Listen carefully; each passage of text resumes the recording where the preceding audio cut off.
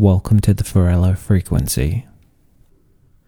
This love letter is written by Rupert Brooke, dated October 2nd, 1911.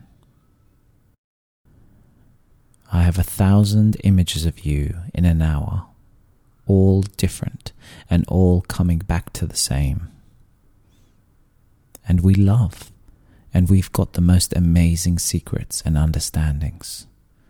Noel, whom I love, who is so beautiful and wonderful. I think of you eating omelette on the ground. I think of you once against the skyline, and on the hill that Sunday morning. And that night was wonderfulest of all, the light and the shadow and quietness and the rain and the wood and you. You are so beautiful and wonderful that I daren't write to you, and kinder than God.